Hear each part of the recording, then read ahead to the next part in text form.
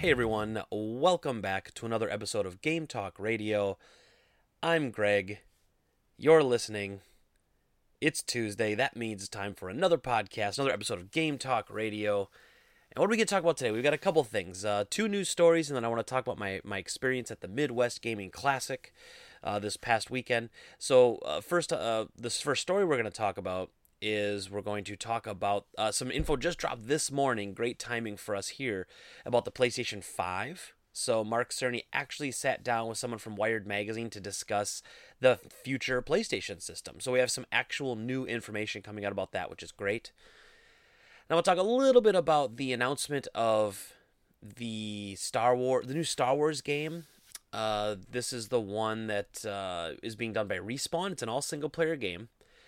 And we're going to talk about how EA was advertising and marketing it a little bit, talking about how it won't have any microtransactions. We're going to talk about that, and then, like I said, lastly, we're going to cover the Midwest Gaming Classic, which, if you don't know, is one of the biggest video game conventions around. It takes place in Milwaukee, so it's a very short jaunt for me to head down, and it's pretty big, and it's getting bigger every year. So it's actually quite nice. And the new space they're in, I had not been to this one before. I'd only been in the last place they were in, which was small and cramped and not good enough. And now they're in a space that's much better. So that was very awesome to see. However, with that being said, before we begin, I have a little confession to make to all of you. I feel like I haven't done the podcast in a couple of weeks. And the reason is because I haven't. So last Tuesday, when that podcast went up, I actually recorded that the Thursday before. Because if you remember, last Tuesday was my birthday. And I'd kind of mentioned that on the podcast before, that I was going to relax a little bit. Like, the part of my birthday day is just not having any obligations. So it's just clear the path of any and all things that could get in the way. And then just enjoy a day of not having to plan anything. Not saying I want to do nothing, just that I don't want to plan anything. So I just kind of react to whatever happens that day and just not stress about it. And so that's what I did. So technically I recorded the last podcast the Thursday before that. And so that puts us at almost 2 weeks out since I've recorded a podcast. And I didn't technically do any new videos last week because that Thursday I had also put up, was it a GameStop video? It was some video. I don't remember. It's probably not a good thing that I don't remember, but I remember. It's fine, whatever.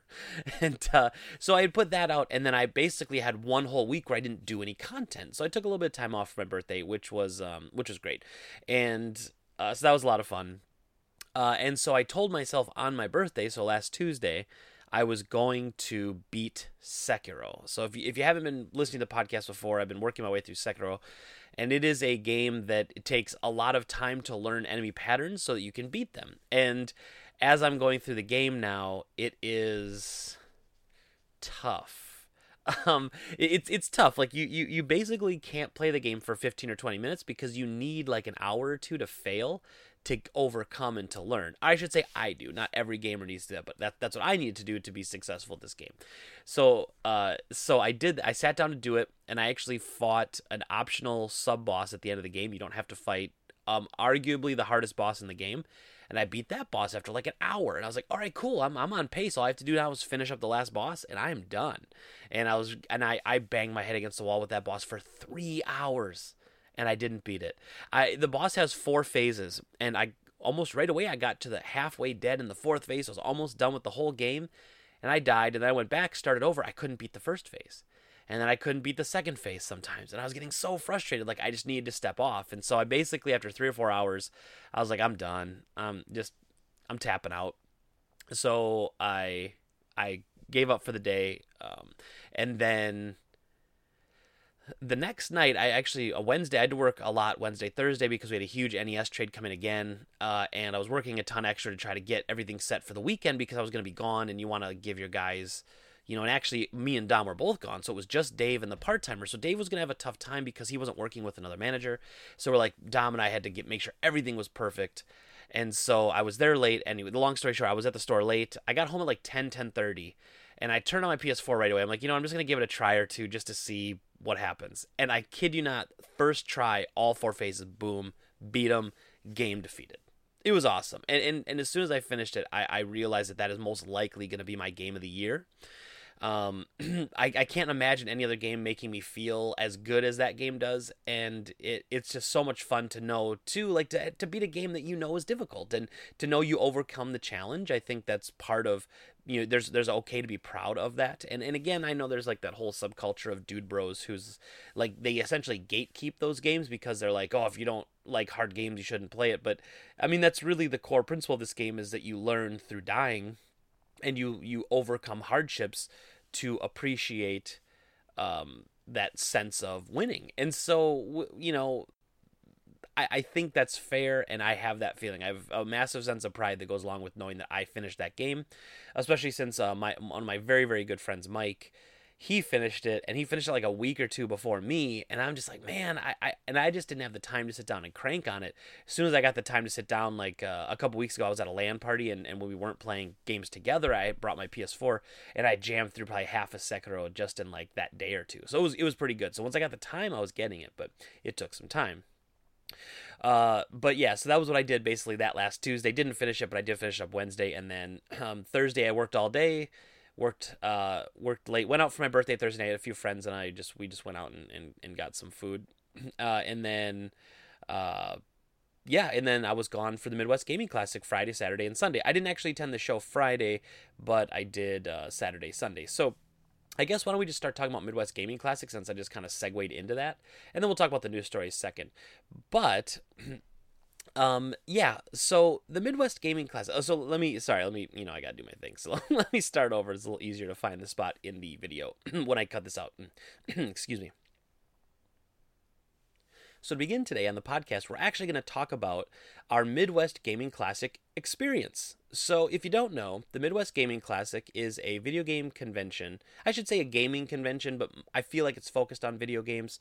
But there's pinball, arcade. There are board games there. There's Magic the Gathering, tabletop games are set up. But for the most part, it's a video game convention, and it takes place every year around the middle of April in Milwaukee, which is obviously not a very short haul for myself to be able to hop down. And it's pretty big. I went for the first time 3 years ago when it was at the old location, and they had outgrown that location by the time I went there. So it was definitely something that needed a new home. And last year they found that new home, and was it the American Center, the United Center? I think it's the United Center, something like that. And so this year, I actually had tickets to go last year, and then as a lot of you may remember, we had the snowpocalypse, where it dumped 2 feet of snow on us in like a day, and they actually closed down the freeway. So even if I wanted to drive 10 miles an hour all the way to Milwaukee, the roads were closed, so I couldn't. And so I actually missed last year, and then this year I was able to go. It was actually, the weather was great. It started to snow in Milwaukee, though, right as we left. It actually was, I think they got like 5 inches of snow by the end of Sunday night, so it was like everyone's booking to get out a little early.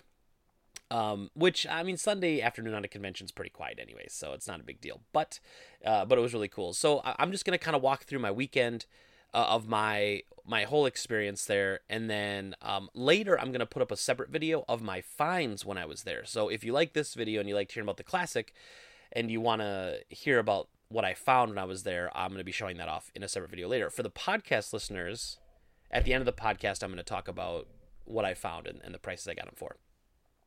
So like I said, though, I'm just gonna kind of go through my weekend and what we did. So we left Friday morning. We actually stopped at a few game stores on the way down to Milwaukee because, of course, if you're a game collector, you stop at every store. And owning a video game store, as I do, it doesn't prevent me from stopping at every other game store. I'm still looking for deals for my collection. In fact, I'm looking at this like 15 games for my personal collection or so when I was at the Classic, so I'm pretty happy with that. Which, when I see how many games I bought, it actually makes me feel better about how much I spent all weekend, which was a considerable amount. But we'll talk about that too. And so we went down. There's a couple stores. There's one in Manitowoc called Stockpile Games. They're more of a card shop, but they have video games. And I was there about a month ago, and they got an incredible Sega Genesis collection in. It's all Dead Mint in the box, or in the clamshells, and they had probably, if I had to guess, 200 or 300 games. And so imagine the 200 or 300 best Sega Genesis games. And what really sucks is the owner told me that a lot of the stuff they threw on eBay, like the more expensive, better stuff, and that really sucks because I probably would have bought a lot of that stuff too if I'd even had the chance. But you know, what are you gonna do? I mean, that's just some game stores mentality. Personally, I bucked that trend. I don't like the sales of online.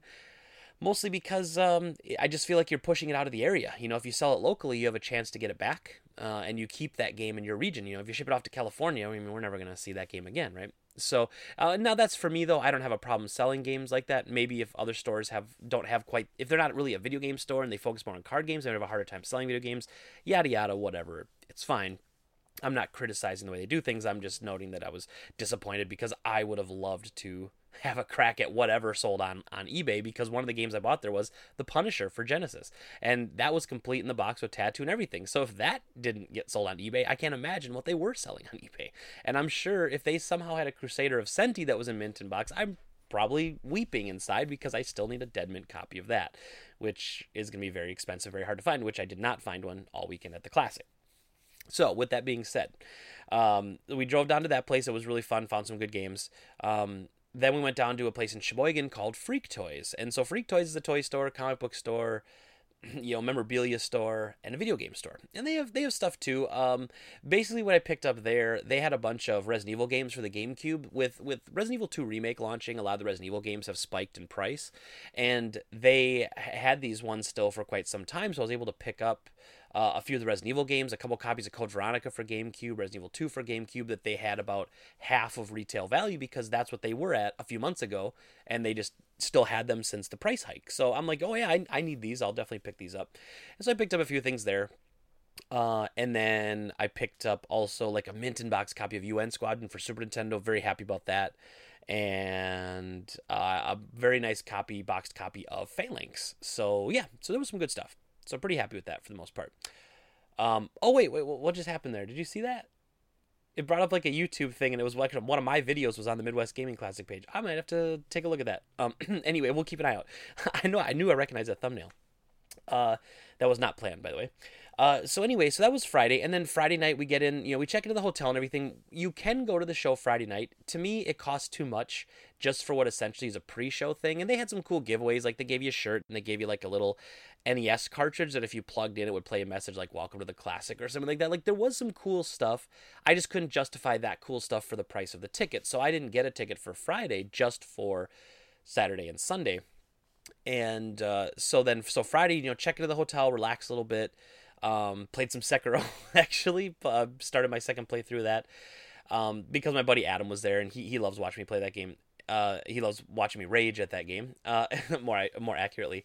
And then, Friday night, we actually, in Milwaukee, we went to a restaurant called The Safe House. And The Safe House is a really cool spy-themed restaurant. And so you go in there, you actually walk into like a secret room, and you have to tell the password to somebody, and then they let you in. And if you don't know the password, they make you do something goofy.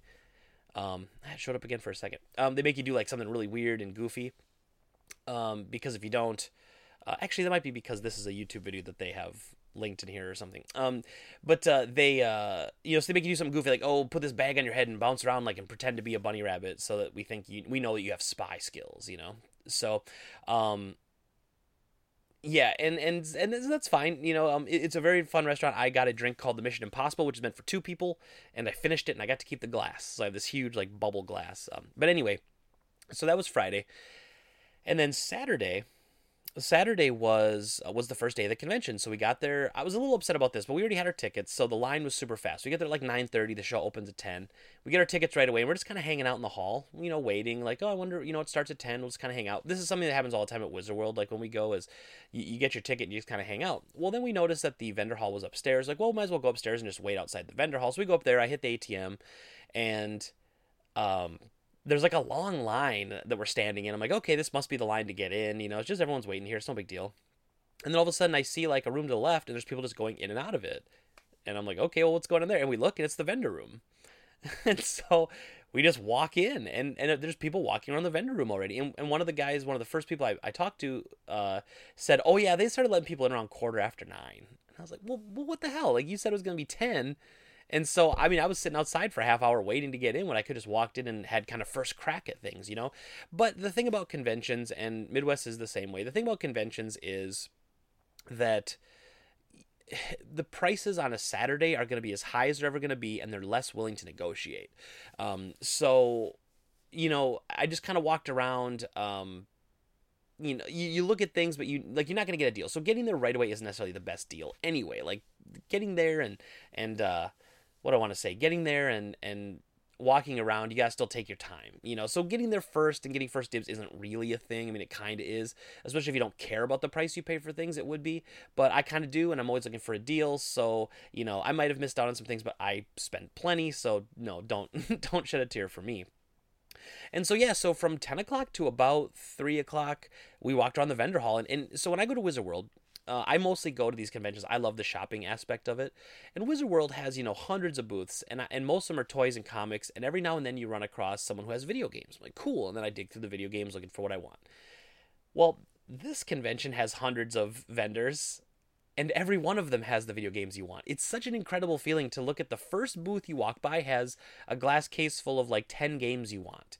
And so you stop at every single booth, right? Because everybody has what you might want. And so you have to stop everywhere. It was a little crammed right away in the morning. That kind of sucked. Like I felt like people were really rude and you couldn't, like sometimes there'd be two people just standing in front of something and I'm like, excuse me, I just want to take a look at this. And they're just like they're not moving and they're not listening. And it's, it's frustrating, but it's a busy convention and that's kind of how it goes. So I don't want to like harp on that too much. But it was kind of frustrating. And so I'm going around, though, and I found a bunch of things I wanted to buy. Bought a few things right away. I'm going to talk about the pickups later, so I don't want to bog down this conversation with it. But so we did that, and then around like 2 or 3 o'clock, my buddy Adam and I were like, it's time to get lunch. They have stuff on site. I'm like, let's go somewhere nice. And only about half a mile to a mile away is AJ Bombers, which if you've never been to Milwaukee, or if you've been to Milwaukee and you've never been to AJ Bombers, it's like the best burger place I've ever been to. And they have one inside of Miller Park now too, but it's just the best burger I've ever had. And like they do these boozy shakes, which are like it was a caramel white Russian milkshake with booze in it, and it's so good. It's so good. And their burgers are just nuts. I mean, it's so good. And so anyway, so we went there. So we took an intermission to go get some lunch. We came back and we started walking around the hall a little bit more. But I had already dropped all my stuff off at the room like that I had purchased. So I kind of told myself, I'm done with the shopping aspect for today. Let's take a look at the rest of the things, because Midwest Gaming Classic isn't just about shopping. There's a whole bunch of other stuff, like a ton of really cool stuff. As you can see on the screen here, they have special guest appearances. I didn't see Eric Bischoff when I was there. I didn't see Sven Gulli. I did see Ernie Hudson, and and he had a panel, and they did a really bad job of telling people where he was. So I didn't see him there very long. A few people went up and got pictures, but it was kind of quiet actually. It's kind of disappointing. But I saw him and like waved to him when he walked by. I didn't, I'm not really a big like celebrity guy, like getting getting autographs and stuff. But it was cool to see him though. Obviously, somebody who starred in some of my favorite movies of all time. So that was neat. But that room he was in, as you can kind of see it right here. So this room you're seeing is like the game hall or something you would say, and it's got every system ever made hooked up to a TV playable. It's incredible. Like they have a whole section for just computers. They've got like 20 different Commodores hooked up. There was I think it was an Apple IIe playing Oregon Trail. They have all that stuff, and then on the other side they have all the consoles. So they have the very earliest stuff, the Odyssey, the Odyssey 2, the Atari 2600, and they go all the way up from there, and you get all the way to the PS4, Xbox One. Some notable things, I thought they had an Apple Pip in there, which is terrible, but it's still fun to see.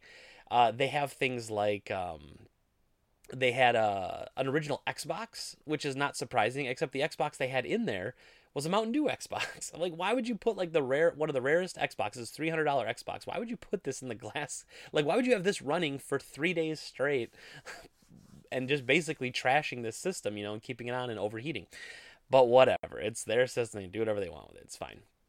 Yeah, you can get your picture taken with like they had the DeLorean there, they had the Ghost, they had Ecto 1, and they had a couple of the vehicles like from Jurassic Park. They had a couple like the Jeeps and stuff. So there's really cool stuff. It's a convention, you have cool things. So the gaming hall though also has hundreds of pinball machines all set to free play, and a bunch of arcade games all set to free play. So that's easily a place where you could spend a whole day, like easily spend a whole day just in there playing games, stuff like that.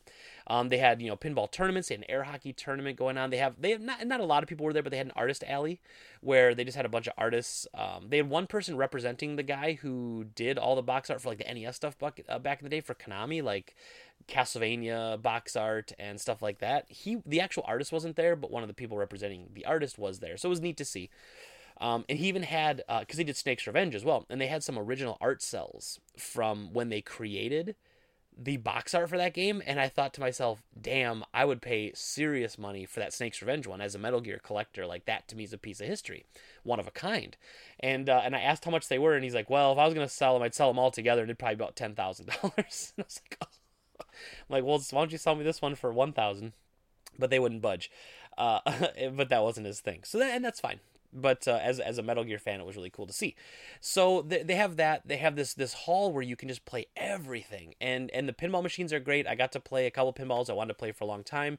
I played the Tron Legacy pinball machine, which is something I've been wanting to try for a really long time because I'm a huge Tron fan, and so like Tron Legacy is a really good movie. I really like that movie, and the pinball machine is really cool. It integrates music from the movie into it and all the bonus balls and everything. It's really cool. So I got to play that, got to try out a few things, but it's hard for me to like walk around, like wait in line to play a pinball machine behind 2 or 3 people, and it's hard for me to play an arcade game and wait to play an arcade game. Like, there's just so many people, you know, and it's not a bad thing. And like, I wouldn't go to this convention to play games for a whole day. I think that seems like not the best idea, but it's still really fun. As you can see, like, it's massive, and it was a really good time, and it's something really neat to check out.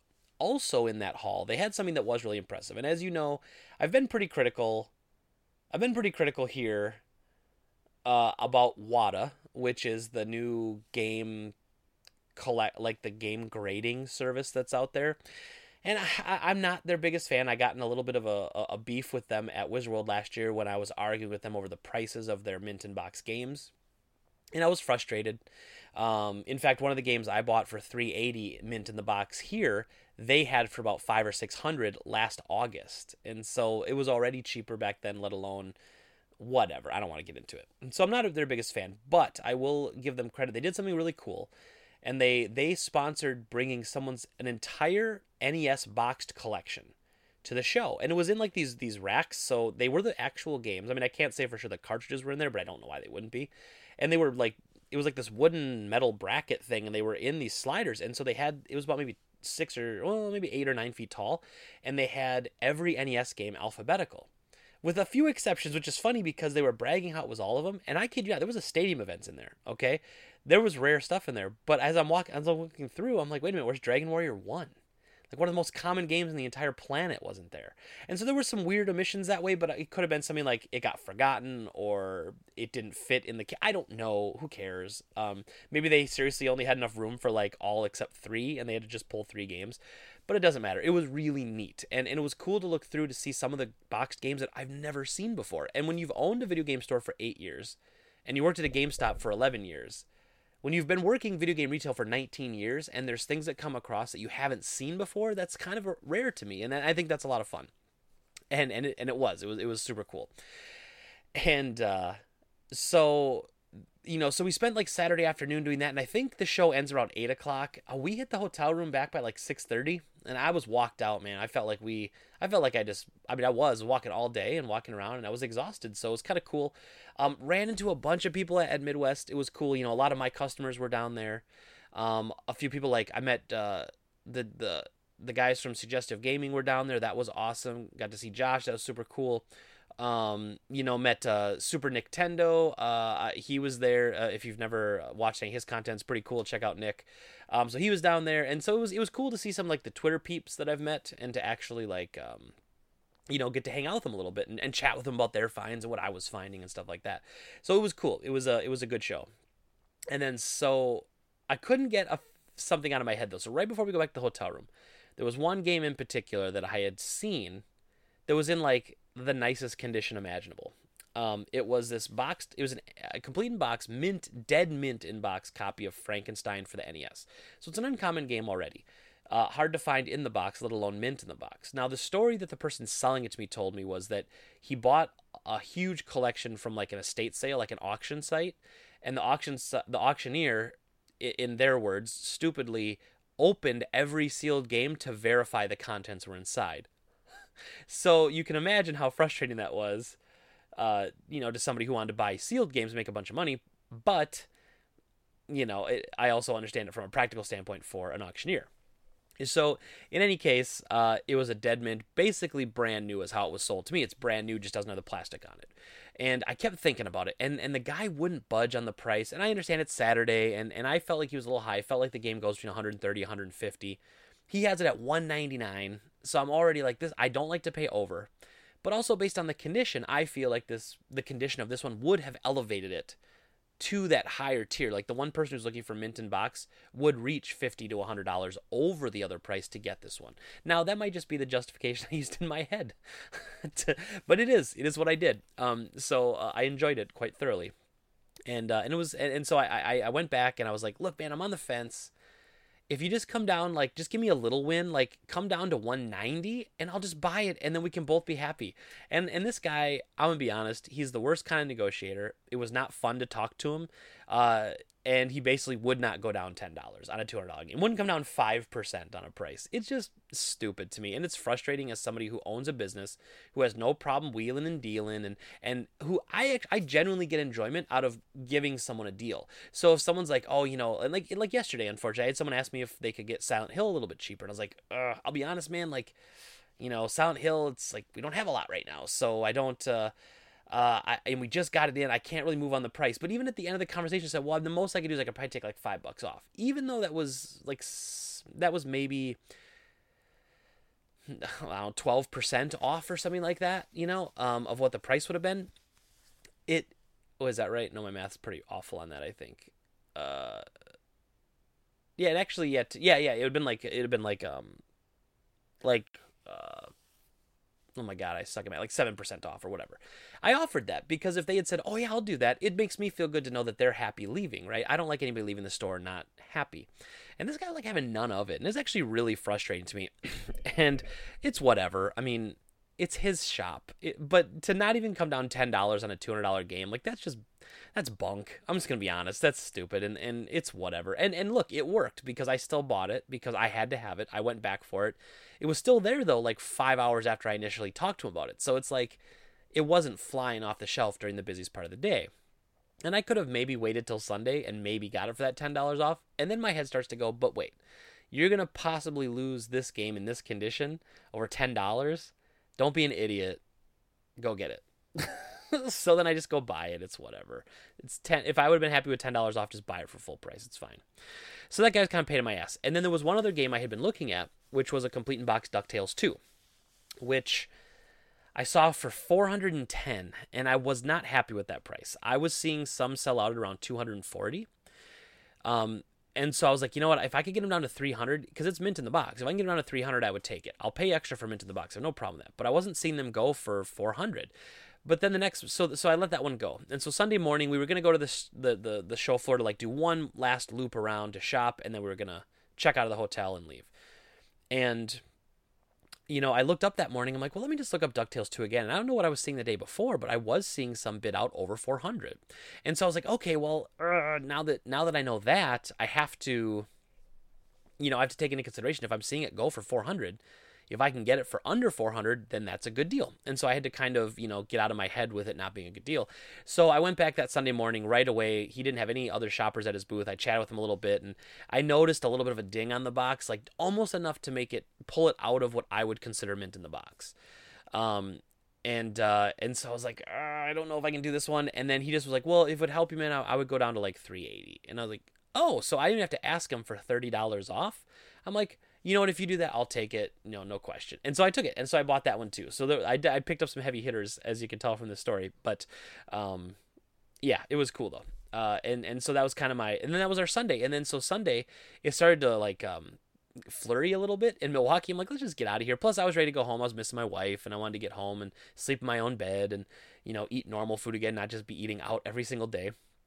And so then we bounced, and then we actually beat the snowstorm, thankfully. Yeah, and then on the way home, I actually stopped at Freak Toys and Stockpile again because I needed to pick up one thing from each place again. So, yeah. So that was pretty much the weekend, though. So that's the Midwest Gaming Classic. That was my experience, I should say, at the Midwest Gaming Classic. I had a lot of fun, and it's definitely something you should check out. If you've never been there, you definitely need to go. It's a really, really good time. And Yeah, I don't know how else to describe it. Like it's like if you're into playing games and you like gaming culture and you like everything about it, you should go. If you have family, you have a little one, take them on Sunday. It's like family day. Kids under 9, I think, get in for free all the time. It's such a cool thing to share with them, I think. So it was pretty cool. It was definitely a great show. I highly recommend going to it.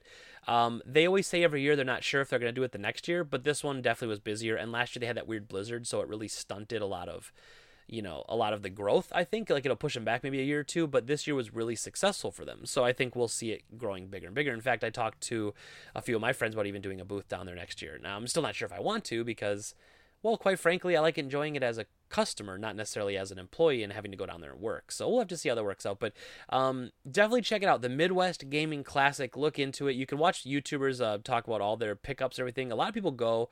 I met Ben Heck was down there. That was super cool. I was hoping to see Billy Mitchell so I could ask him some questions.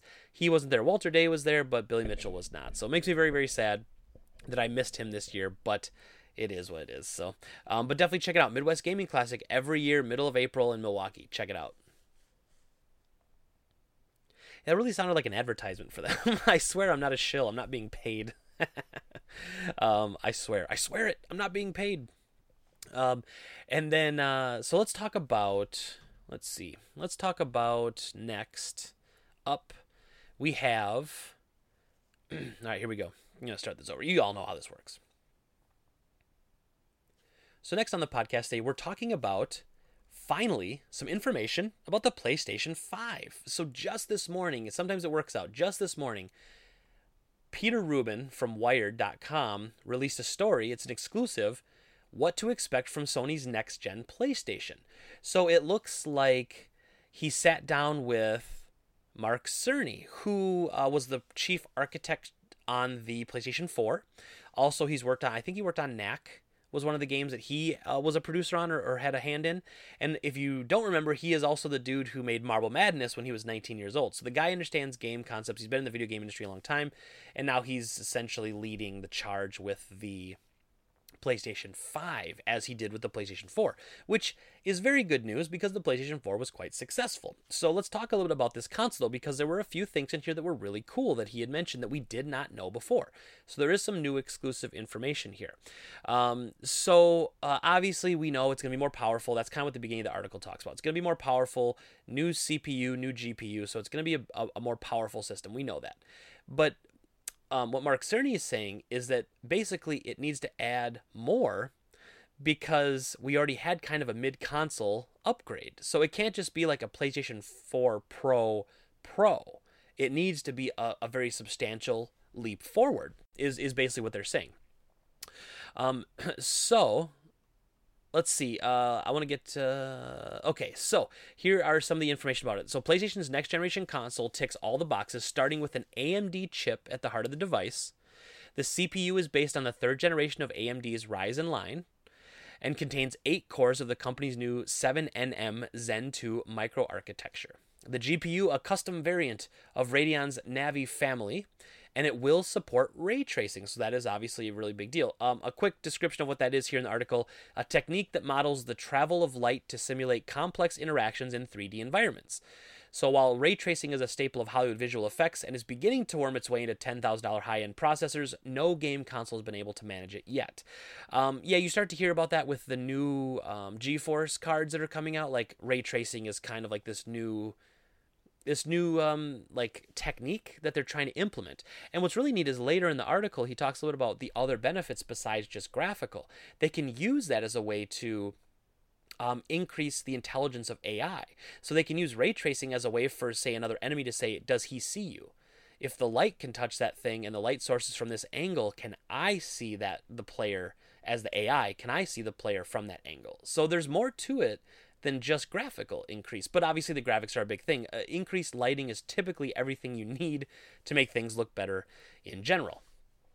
So that was a big part of it. So now it's verified that the GPU will have accessibility to ray tracing. That is something that they're going to build into the system. So it's excellent. The AMD chip also includes a custom unit for 3D audio that Cerny thinks will redefine sound in a video game. He says, quote, "As a gamer, it's been a little bit of a frustration that audio did not change too much between PlayStation 3 and PlayStation 4. With the next console, the dream is to show how dramatically different the audio experience can be when we apply significant amounts of hardware horsepower to it. So that's also interesting. It's interesting that they want to use some of the power to make, like, bring around like that simulated surround, or to add audio fidelity to like increase the experience, and I think that's pretty cool. I'll be honest, I'm not much of an audiophile guy. I never really have been. I have a nice pair of noise canceling headphones that I bought mostly for my trip to Japan, because the airplane I wanted to listen to music and sleep without having to hear all the other people. But yeah, I don't know. Like, I don't have a huge sound system at the house. I had a sound bar for a while, but usually I just play my normal speakers, the crappy speakers that run on an LCD TV or LED TV, So I'm not really much of an audio guy, but I'm interested. I'll take something better over something worse any day, especially in a gaming console. So I don't think there's anything wrong with that by any stretch. The results, Cerny says, will make you feel more immersed in the game as sounds come at you from above, from behind, and from the side. While the effect will require no external hardware, it will work through TV speakers and visual surround sound. He allows that the gold standard will be headphone audio. And so that makes sense, that obviously you can get audio equipment that would make it even better, but they're even saying that through your normal TV, you'll notice quite the increase. Let's see. One of the words Cerny uses to describe the audio may be familiar to those who follow virtual reality. Presence. That feeling of existing inside a simulated environment. When he mentions it, I ask him about the PSVR, the peripheral system that has sold more than 4 million units since 2016. Specifically, I ask if there will be a next-gen PSVR to go alongside this console, to which Cerny replies, quote, I won't go into the details of our VR strategy, beyond saying that VR is very important to us and that the current PSVR headset is compatible with the new console. That's also a new piece of information we did not know, so that's very good. So the old PS4 headset, VR headset, will work on the PS5. This is very, very good for the PS5 successes, the carrying over of PS4 accessories and games. It's very, very important, in my opinion, to the success of the system. So they go on to say, new CPU, new GPU, the ability to deliver unprecedented visual and audio effects in a game. That's all great, but there's something else that excites Cerny even more. Something he calls a true game changer. Something that more than anything else is the key to the next generation. It's a hard drive. It's like, wait a minute, that doesn't sound like the key to a next generation. But what they're fine, and you can understand this, and if you're a PC gamer, we've been fine with this for a while, but they're talking about solid state drives. So there's a really interesting demonstration they do here. So they talk about, to demonstrate, Cerny fires up a PS4 Pro playing Spider-Man, to a 2018 PS4 exclusive. On the TV, Spider-Man stands in a small plaza. Cerny presses a button on the controller, initiating a fast travel interstitial screen. When Spidey reappears in a totally different spot in Manhattan, 15 seconds have elapsed. Then Cerny does the same thing on a next-gen dev kit connected to a different TV, which they note that the dev kit is an early low-speed version. It's concealed inside of a big silver tower. Takes less than 1 second to do the exact same thing. And so this is nothing new to people that have PCs. Yes, solid-state drives load games and load Windows faster. I have my Windows installed on a solid-state drive because my computer boots up in a fraction of the time. But this is something very new to consoles, and especially in a time where we were getting to this weird mix in the console life cycle, right? Where games were getting bigger, and even though we had better technology to reduce load times, the games were getting bigger, so load times weren't reducing. And this is going to be the first big jump in any sort of reduced load times, and that's fantastic. And it's not just in loading the game. In fact, he goes on to say, on the original PS4, the camera moves at about the speed that Spidey hits while web-slinging. Because, quote, no matter how powered up you get as Spider-Man, you can never go any faster than this, because that's simply how fast we can get the data off the hard drive. On the next-gen console, the camera speeds uptown like it's mounted to a fighter jet. And then periodically, Cerny pauses the action to prove that the surrounding environment remains perfectly crisp, while the next-gen console will support 8K graphics. Not that anyone really has 8K monitors or TVs right now, but that's another unreleased piece of information. It will support 8K. That's excellent. I'm not really ready to buy an 8K TV yet, but that's really good news. So there's some really interesting stuff that's kind of almost in between the lines here. So solid state drive, at least 1 terabyte. I'm really hoping they would put in a 2 terabyte, but we have to see because it all depends on the price of that solid state technology, right? Because the problem is all these things sound great until you start thinking about the price of the system.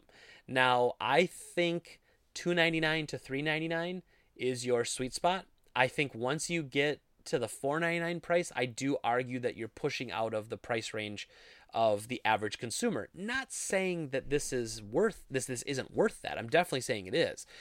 But the problem is the average consumer can't really afford that. And once you push out the average consumer, the whole reason of making the PlayStation VR was to get the average consumer into VR at a much lower cost.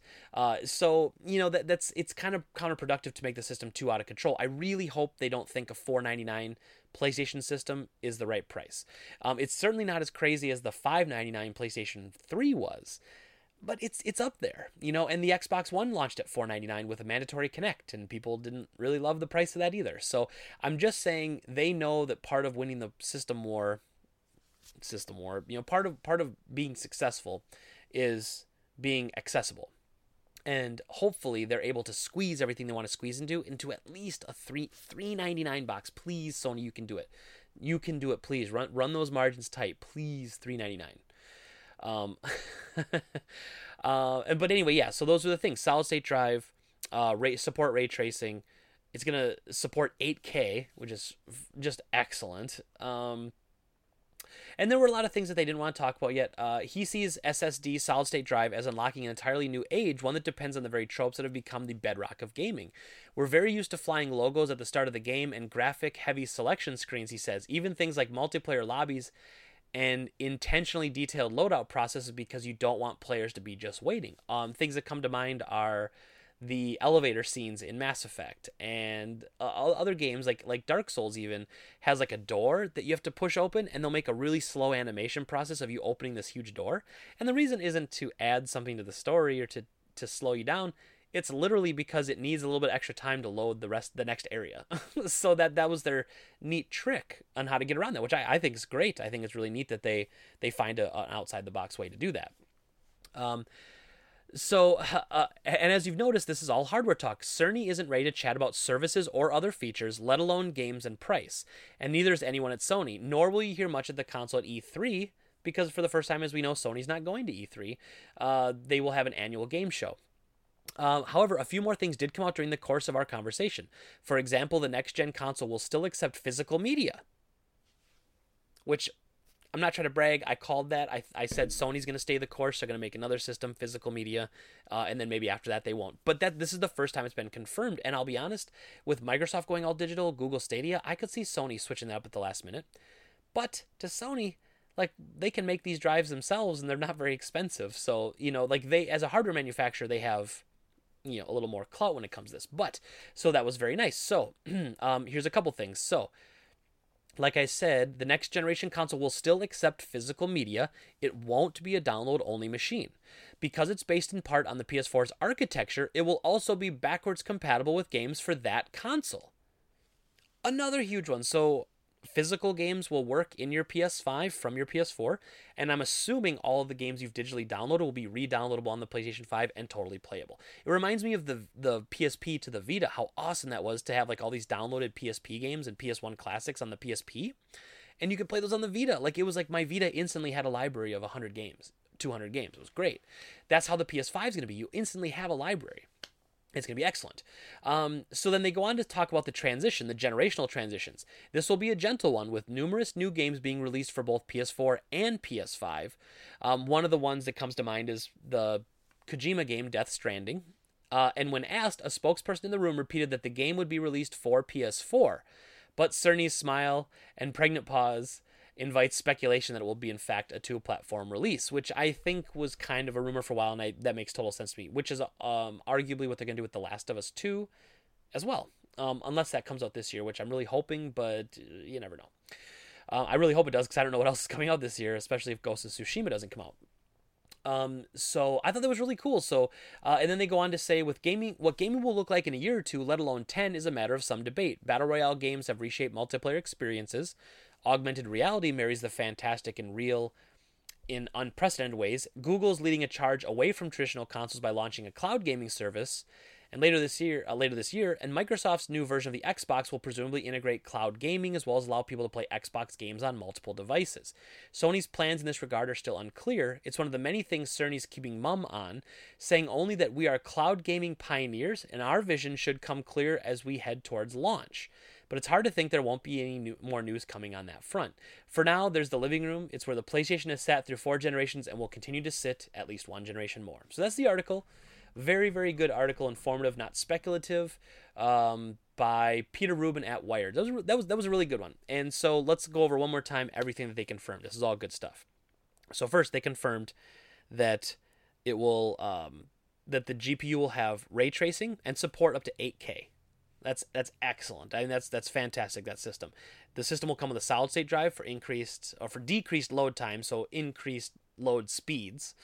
And we know the system is going to be backwards compatible, not only with hardware like the VR headset, but also with software, which is excellent. And then the system itself will still have a disk drive, and you will still print games on Blu-ray discs. Excellent, all excellent news. So I'm very happy about it. It's not everything. We don't know everything about the system yet, but it is.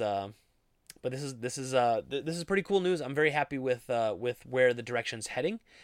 This will probably be the last hardware system we have that's fully hardware enabled. And after that, the world of gaming is going to change quite a bit as we go. Because you have to figure that after the PlayStation 5, it's going to be probably 7 more years or 8 more years to the PlayStation 8. Or to the PlayStation 6. I'm jumping a few ahead there. And so if that's the case, that's 8 or 9 years from now. And the world will be a totally different place in 8 or 9 years. The way technology is increasing. So very cool, though. And here was a little bit about what's going to be happening with the next generation Sony console. And then lastly, there isn't much of a story here to talk about on the podcast, like that'll turn into a video, so I'll pretty much just go right into it. But basically, so EA finally announced Jedi: The Fallen Order, which is a single-player Star Wars story-based game made by Respawn, which is very good. Respawn is very good at crafting stories. Before they were there, and they were part of Infinity Ward, they had some of the best Call of Duty campaigns, arguably, in Modern Warfare 1 and 2. And then, and Titanfall 2, very, very good single-player campaign. So the crew at Respawn know how to craft a solid story. So they're working on a new Star Wars game called Jedi: Fallen Order, which my understanding of the story is that you are apparently the one Padawan that lives through the culling of Anakin Skywalker. And so that's not really the story, though, right? So the story is there's a new single-player Star Wars game, and the masses rejoice, and we're all happy and fine. And then EA tweets out, "Accept the past, Star Wars Jedi Fallen Order." And later they reply, "No microtransactions, no loot boxes, and no, we won't be adding them. A single-player Star Wars story for those of you who are ready to become a Jedi." This is like one of the worst takes I think ever. I don't like how EA is essentially, which this is technically EA Star Wars. It's a separate Twitter account for the EA Star Wars games, I guess. But you're bragging about the past issues that people have had with your company. You're bragging that this one doesn't have it. Like, how far have we gone where you're bragging about the norm? You're bragging about what you should be doing. It's like, hey, guys, today I got up. I'm going to go to work today. Not going to call in sick. Not gonna try to give my shift away. I'm going to come into work. Like, that's not something to be celebrated. That's what you're supposed to do. I don't understand this look and this take. I don't like it. It seems like they're almost poking fun at their history and the issues that people have with their business practices. Whether you agree with them or not, a lot of people have issues with loot boxes and with microtransactions. So to come out and say, to brag about not having them, like, that's not a selling point to me. And yeah, I don't like it. And along with that, somebody similarly had a take on Twitter where they said something like, "You need to support this so that we can prove that single-player games aren't dead, and everyone should pre-order and buy this." And my thought on that is, well, wait a minute. So just because EA for like once in their life isn't manipulating us with microtransactions, we should support that game just so that they make more games like that? I mean, it's still like, I just don't feel like, I just don't like it. I don't like the take. I don't like the idea that we should support them just because they're making a single-player game. Like, it somehow erases the things that we have issue with, if you have issue with them. And it's okay if you don't have issue with them. I'm just saying, if you don't like microtransactions and loot boxes and you don't want to support EA, do you support them just because now they have a single player experience that they're finally giving us, like a full single player experience? Even the Mass Effect, even Mass Effect 3, which should have been an all single player experience, they shoehorned in some multiplayer, which actually wasn't bad. It was like a wave based kind of shooter. It was fine, but then you have microtransactions in it, like it's in everything. But anyway, I just wanted to touch upon that. It's not really much content there, except that I just thought it was kind of ridiculous that EA went out of their way to brag about the fact that they did something that should just be expected and is just the norm anyway. All right, and so I guess I'm running a little. We're okay. Okay, so what I'm going to talk about now on the podcast. You know what? Let me do my pickups, because I'm doing a separate YouTube video on my pickups from Midwest Gaming Classic, and so I'm not going to do a game of the week this week because I'm talking about my pickups. But after I do talk about my pickups, then I'll do we have a user question, and yeah, and then we'll be good to go. So, because actually I have a lot of pickups, so it's not like this is an easy, quick thing. So my games of the week I'll talk about. So, oh boy, where to even begin? Okay, so first up is Azure Dreams. It's a PS1 RPG I picked up. I got this for $40. It's worth about $50, so I'm pretty happy with that. It's just a good PS1 RPG. It's Konami published. Really, really nice graphics, isometric view, sprite based, really good stuff. So Azure Dreams was my first pickup. Then I'm pretty happy with this too. I got a copy of Shadowgate Classic in the box for Game Boy Color. If you don't know, if I've never shown off my collection a lot, which I guess I haven't actually done a collection video, but my collection, I collect everything mint in the box. And so I don't have a lot of loose carts. I've got about 100 Nintendo games, but they're all dead mint in the box. So it's kind of hard for me to find games that I want and games to collect. So I get games that I love. I love Shadowgate. This is one of my favorite Nintendo games. They did a Game Boy Color version, which is also really cool. Not quite as good as the NES version, but it's still pretty cool. But I like it for the collection. The box is also like this maroon color. So it actually it fits pretty well. I think it's pretty cool. So then I got, I'm trying not to crush my boxes here as I go through everything. So I only picked up two Super Nintendo games. Where's the other one on the bottom here, right? All right, hold on. I got a whole pile of games. I'm trying to spill them on the floor and ruin them in their mint condition. So I got two Super Nintendo games. So that was my PS1 and that was my Game Boy game that I picked up. I picked up a mint in box copy of UN Squadron. I also got, and I got Shadowgate Classic for $25 when that goes for about 30 or 35, so pretty happy about that. I got a copy of UN Squadron in the box, dead mint, for $50. This game easily worth like 80 to 100 in this condition. Very happy about that find. And it's a horizontal shmup, it's actually kind of a funny name, UN Squadron. Like you play as like the UN, if the UN had a police military force, and then you're in a fighter jet and whatever. But it's good. It's a side-scrolling shmup. So then the next Super Nintendo game I picked up was Robotrek. Robotrek is a Super Nintendo RPG brought to us by Enix. This is before the Square Enix merger, and it's a really good sci-fi like space RPG. Very, very good. Robotrek is a lot of fun. I actually haven't played it very much, though. That's one it's really high on my list. I'm on a really big RPG kick right now. So I've been really kind of going for every RPG I can get my hands on. Okay, so now then to the Sega Genesis. So I got 6 Sega Genesis games, which I'm very, very happy about. The first one up is Super Smash TV. Smash TV, I have a really soft spot for, even though I don't think the game's generally that great. It's one of the first, twin stick shooters that ever came out, even though you don't actually use twin sticks. But it's fun. It's a fun game. It's kind of like an arena shooter. The sequel is called Total Carnage. I think I have Super Smash TV on Super Nintendo. Take a quick look here. Yeah, I have it on Super Nintendo mint in the box too. I don't really care what version is which, but I saw it in Genesis. I think it was $25 and it goes for about $30. So I was happy with that get. Again, none of these were amazing deals, but they were all under retail. Now, this next one I'm pretty happy with. So, Tecmo Super Bowl, one of the best Nintendo football games ever made, one of the best football games ever made, did have quite a few sequels a lot of people don't realize.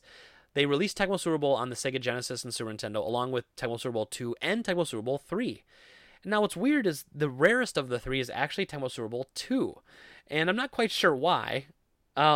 But this game added a lot of things like you can trade players, you have different defensive formations, you can do fake punts and fake field goals, and you can do quarterback audibles and stuff like that. So the game's pretty cool, but Tecmo Super Bowl 2 Special Edition is actually really uncommon. The loose cart for Super Nintendo, I think, goes for like $30 or $35. We had one of those recently. And I have the Sega Genesis, and this was dead mint in the box. This is from that Stockpile Games place that I told you about, and every Genesis game there was just mint. It was just awesome. So it's really cool. It's a really good football game. And yeah, and I got it dead mint. I want to say I got this for 35 mint in the box, and that's got to be, I want to say it's at least 50, 60 in that condition, actually. Let me look it up. Why not? We got time. It's just us hanging out together,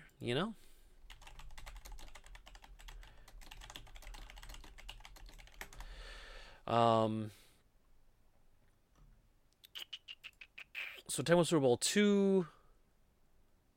Let's see. Yeah, like this one bid out at 40. This one bid out at 40. This one was 65 with the registration card. So yeah, I would say anywhere from 30 to 60 seems to kind of be the range of that one right now. So I'm pretty happy with that one. And then I got 4 boxed Genesis games. Now, if you don't remember, if you don't know, towards the end of the Sega Genesis life, Sega realized it was a lot cheaper to put their games into crappy cardboard boxes than to put them into plastic clamshells, which really sucks because part of the reason Genesis games lasted as long as they did was because they had a great protective shell, not cardboard boxes. However, a lot of great games came out in the late life of the Sega Genesis, stuff like Phantasy Star 4, X-Men 2, Vector Man, Light Crusader, and a few others. So these games are box only. So to find them in mint condition is especially frustrating. But I found a few. And in fact, the first one up is one I just mentioned, Gargoyles for the Sega Genesis. This is based off the Disney cartoon from the 90s, if you remember. It's a side-scroller. It's really, really good. The animation's really good. The colors and everything, really beautiful for a Sega game. And it's based off a really awesome cartoon. Next up was a Genesis game called Light Crusader that I had mentioned earlier as well. So Light Crusader, I don't even remember if this game's any good, but all I can tell you is that one, it's made by Treasure, which is the company that did a whole bunch of really good games like Gunstar Heroes, and they did that the Ronald McDonald game for Sega Genesis. They just done a whole bunch of shmups. Treasure is a really good company. They do really quality games, and they made this one. And Light Crusader is an isometric view, so think it looks kind of like Diablo. And it's an action RPG, so you run around, you jump, and you hack and slash. So it looks kind of like the game The Immortal, or like I said, like Diablo 1, 2, or 3. And then you play as like a Paladin of Light. It's pretty cool. And you go through dungeons and you fight stuff. It's pretty cool. I bought this game. This is a funny story for me. So I remember after the PlayStation 1 had been out for a couple years, the Shopco in my area where I lived, Stevens Point, was clearancing all of their Sega Genesis games for $5. I got Light Crusader for $5. I got Phantom 2040 for $5. I got Phantasy Star 4, y'all, for $5, brand new. And I wish I had had any inkling of collecting back then. I would have bought all of them and sat on them, but I didn't. And even if I did, I probably would have sold them by now anyway. I never would have waited till today because when I first opened my store, I probably would have sold everything there like I did out of my collection. But Light Crusader, really fun game. Check it out. Then I got a copy of one of the more expensive Genesis games. It's called Ristar or Ristar. It's basically the Kirby of the Sega Genesis. You look kind of like Kirby except you're like a yellow star. And your gimmick was you had these like stretchy arms, so you like stretch out your arms and you could grab onto things, and like you could grab enemies and then you'd like pull yourself to them to hit the enemy and kill it, or you could like jump onto a thing and hang and spin around like Sonic. But that's a really good game, and that I got for, let's see, Gargoyles I paid $60 for, which is right at retail. Light Crusader I think I paid $25 for, which is right at retail. And then Ristar I paid $100 for, but that goes anywhere from $130 to $200 depending on the condition you find it in. So I'm very happy with that get. And then I finished up with Vector Man 2. I already had Vector Man 1. Vector Man 2 is a Sega team-made game. It's a side-scroller. You play as like a robot in a junk planet. It uses a really cool, kind of like the graphics of the game Balls, where it uses like simulated 3D. Like they animate 3D objects and then take 2D pictures of a 3D object, so it looks kind of like Killer Instinct kind of, or something like that, except this was really smooth and like really fluid how it all worked. So Vector Man's kind of a fun game. So that's all of my PS1, Game Boy, Super Nintendo, and Sega Genesis pickups. And then I have, I got one more Genesis and then a Sega CD. So then I have one more Genesis game. It's the sequel to Uncharted Waters. So if you never played, I actually talked about Uncharted Waters one time here as my game of the week. But when they made this one, on the Genesis, they don't even call it Uncharted Waters 2. They just call it New Horizons. And basically they turned Uncharted Waters into an RPG with a like kind of fantasy setting story. You play as like a hero and you have a scenario. Actually, a bunch of different heroes with a bunch of different scenarios. So on the Super Nintendo version, they actually call it Uncharted Waters New Horizons, but on the Genesis, they just straight up call it New Horizons. So I picked up that because I am an Uncharted Waters fan. I've actually never played that game, so I can't really say it's good, but I hope it is. And then I finally picked up just a boxed-in copy of the Sega CD version of Echo the Dolphin because, well, quite frankly, Echo the Dolphin is really good. And the CD version has really good sound quality, and it's definitely the definitive version of the game, better so than the Sega Genesis version. I still have the Genesis version because that was the first game I bought with my Sega Genesis, that and the original X-Men, so it does hold a place in my heart. Echo the Dolphin does, but I obviously want to have the best version of it I can get. Kind of the same thing with Final Fight CD. And then lastly, we're down, so I have 5 more games to talk about. These are all NES, so these are the kind of pride and joy. So, and if you've been listening to the podcast the whole time, you know that some of these I already talked about a little bit. But first up, I actually bought a reproduction of Splatterhouse from the Famicom, but it's for the NES, and then it's remade and translated.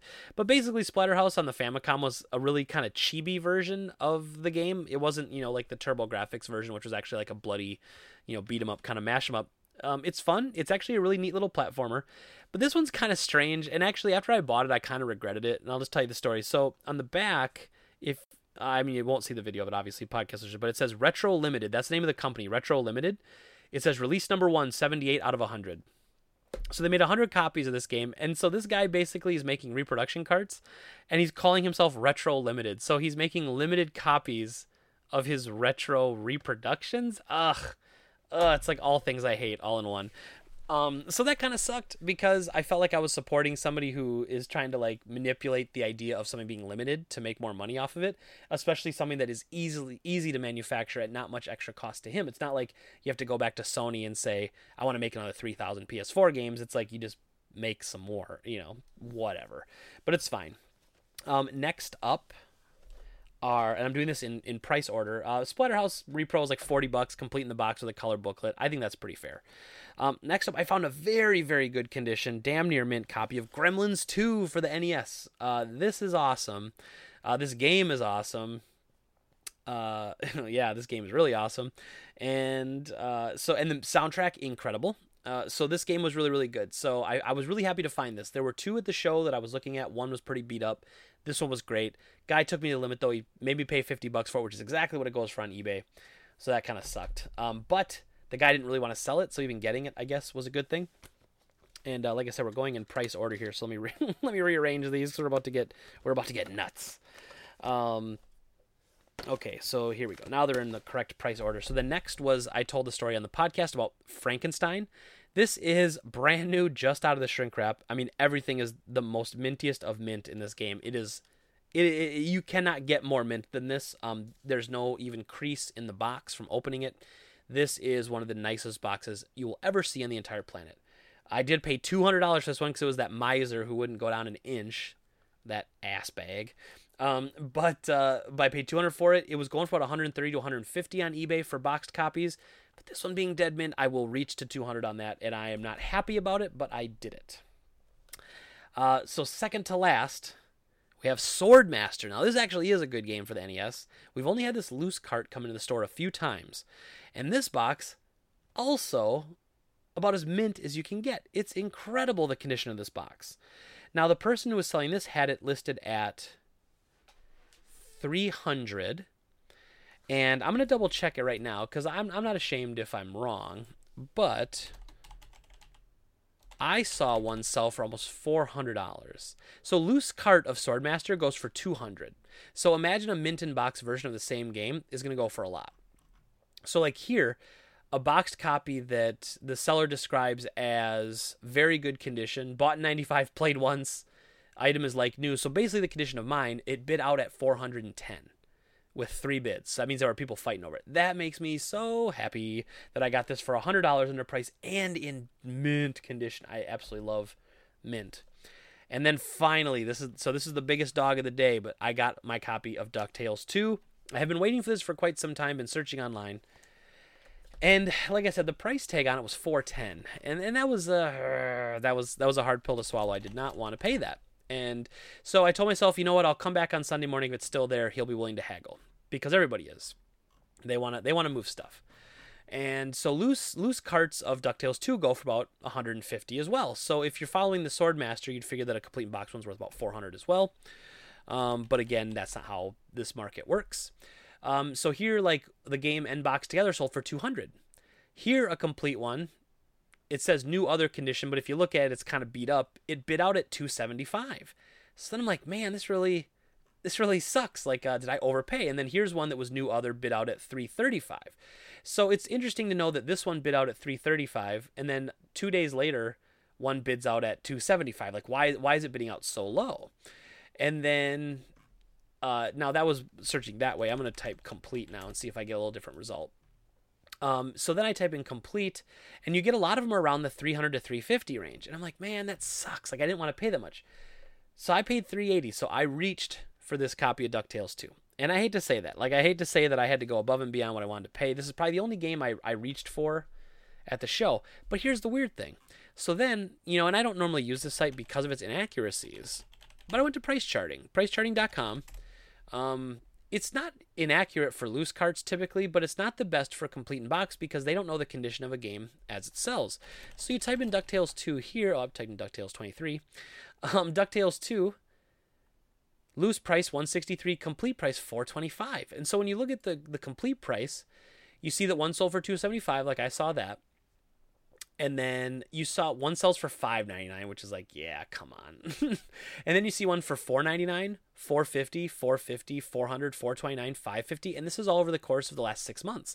So I don't know why this is reporting this, and I wasn't seeing this show up in my searches on eBay. And I don't know if it's just how I'm searching for it. Maybe it's because DuckTales I separated, and maybe we'll make it one word. Is that what's coming up? Is that what the problem is? No, I don't know. It's not showing those auctions though that price charting is showing. But when you look at price charting, I feel more justified in why I paid that, I guess, especially one in mint condition. So if I paid $380 for a game that says it's worth $425, and I got it for $380 and it's in mint condition, I'll take that. That's a win. See, these are the sort of things us collectors do to justify the ridiculous amount of money we spend on things.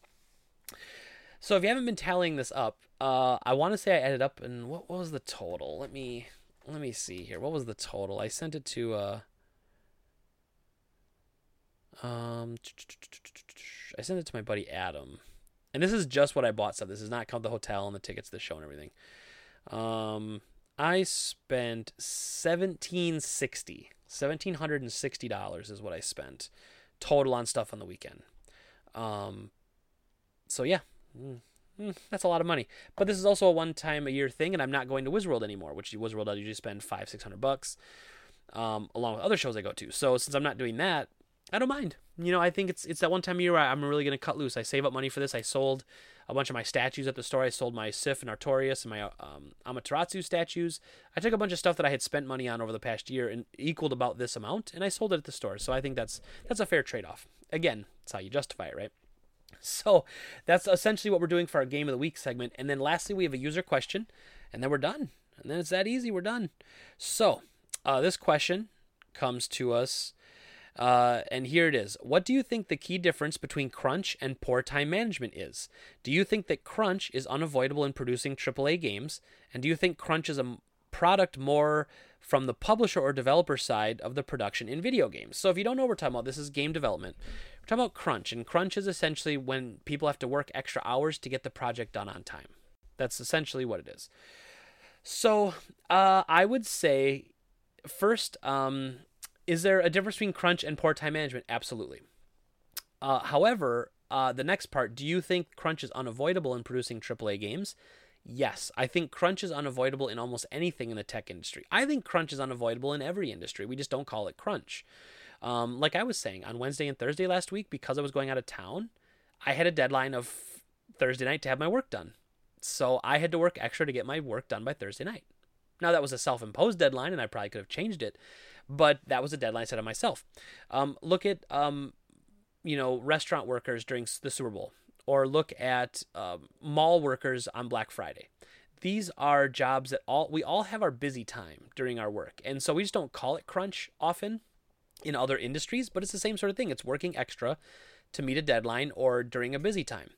And so I think crunch is unavoidable because it's just the way things are. When you have deadlines, everybody crunches. There's times where everyone's had to stay late at work to get something done. It's just, very rarely would I think anybody could ever say that they haven't. And so crunch is unavoidable, but is there a difference between crunch and poor time management? Yes. And I think that bad management is the problem when it comes to bad crunch, because management, it's your job to make that a smooth transition. Your job as manager is not to do everything. It's to make people do things, get the best work out of people, and it's to go to your boss and say, we're going to have it done at this time. Then your boss might say, nope, need it sooner, and then you have to take it back and sell that to your people. You're a middleman or middlewoman. And so crunch is unavoidable, but poor time management is a result of extra bad crunch, I guess I would say. So there is good crunch and bad crunch, I think. I think everybody's experienced good crunch where you just say, hey, you know what? I'm going to, like, I do that at the store all the time. I'm like, hey, man, we just got 550 NES games in a couple weeks ago.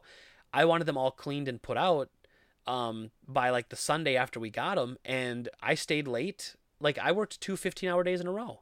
So I crunched that weekend to make sure that my work was done. Now, I didn't have to do that, but that was the best thing to do for my company and my business at that time.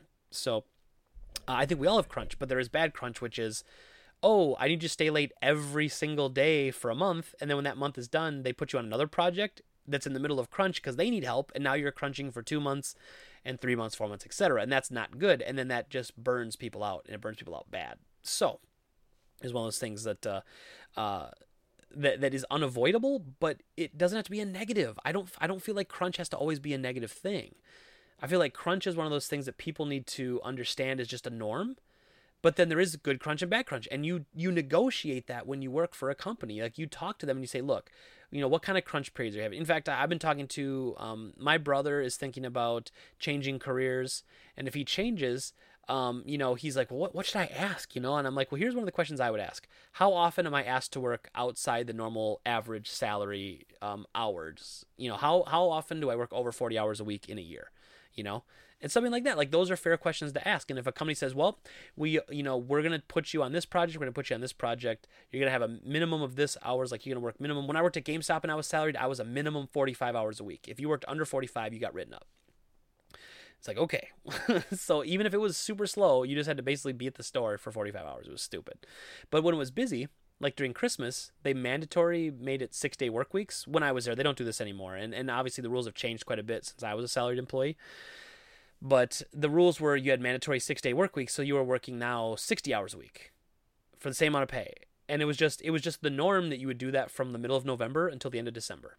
And that was just it. And then for a while they were like, oh, we'll give you a couple comp days.